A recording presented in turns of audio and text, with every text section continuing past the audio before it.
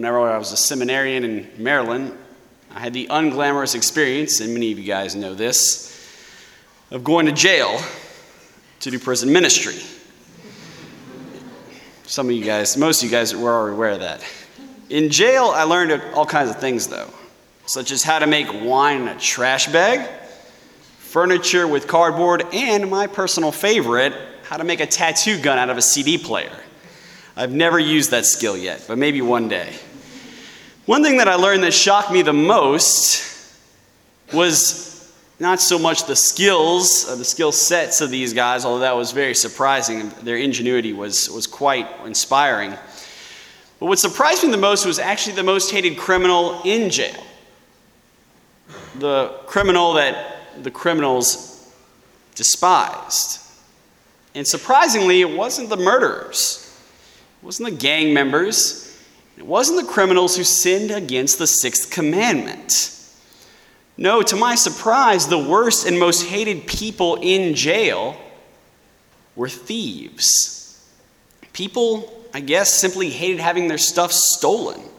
In fact, time and time again, prisoner after prisoner would tell me that they said they would have way more respect for the person who beat them up and took their stuff than one who snuck away with their belongings. And I don't blame them. I wouldn't like that either.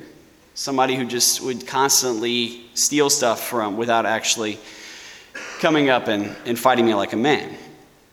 The irony, though, is that we're all like this to some extent. We're all guilty of stealing, if not from each other, from the Lord. As sinners, how often do we misuse the gifts of our bodies, our talents, our money, our speech?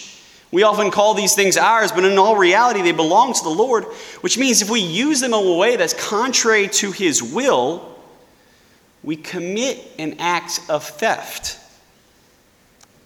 And that is why today's gospel is so comforting. Today we celebrate the solemnity of Christ, the King of the universe. But the beautiful irony is that this King of Kings chose to die like the king of thieves, between two thieves. Men, I would argue, just like us.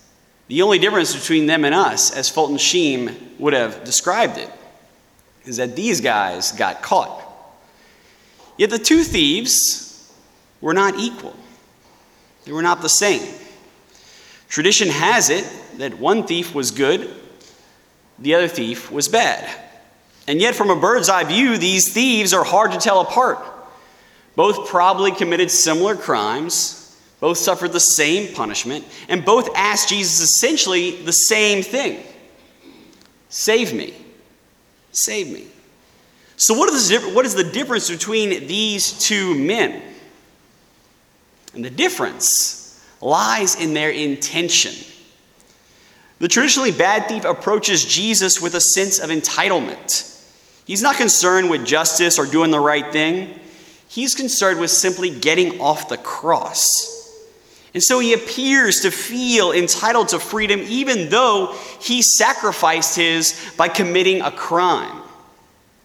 But the good thief, on the other hand, approaches Jesus with a completely different mindset. He recognizes that he has been condemned justly because he acknowledges that the sentence he has received corresponds to his crimes. He knew what he did was wrong. He knew he had sinned. And he knew that he did not deserve mercy. But that did not stop him from stealing one last time. And at that moment, he turned to the King of the universe and said a single prayer that penetrated the sacred heart of Christ like none other before. Jesus, remember me when you come into your kingdom. Jesus, remember me when you come into your kingdom. Upon hearing this, the King of the universe responded with words that I think every last one of us would die to hear.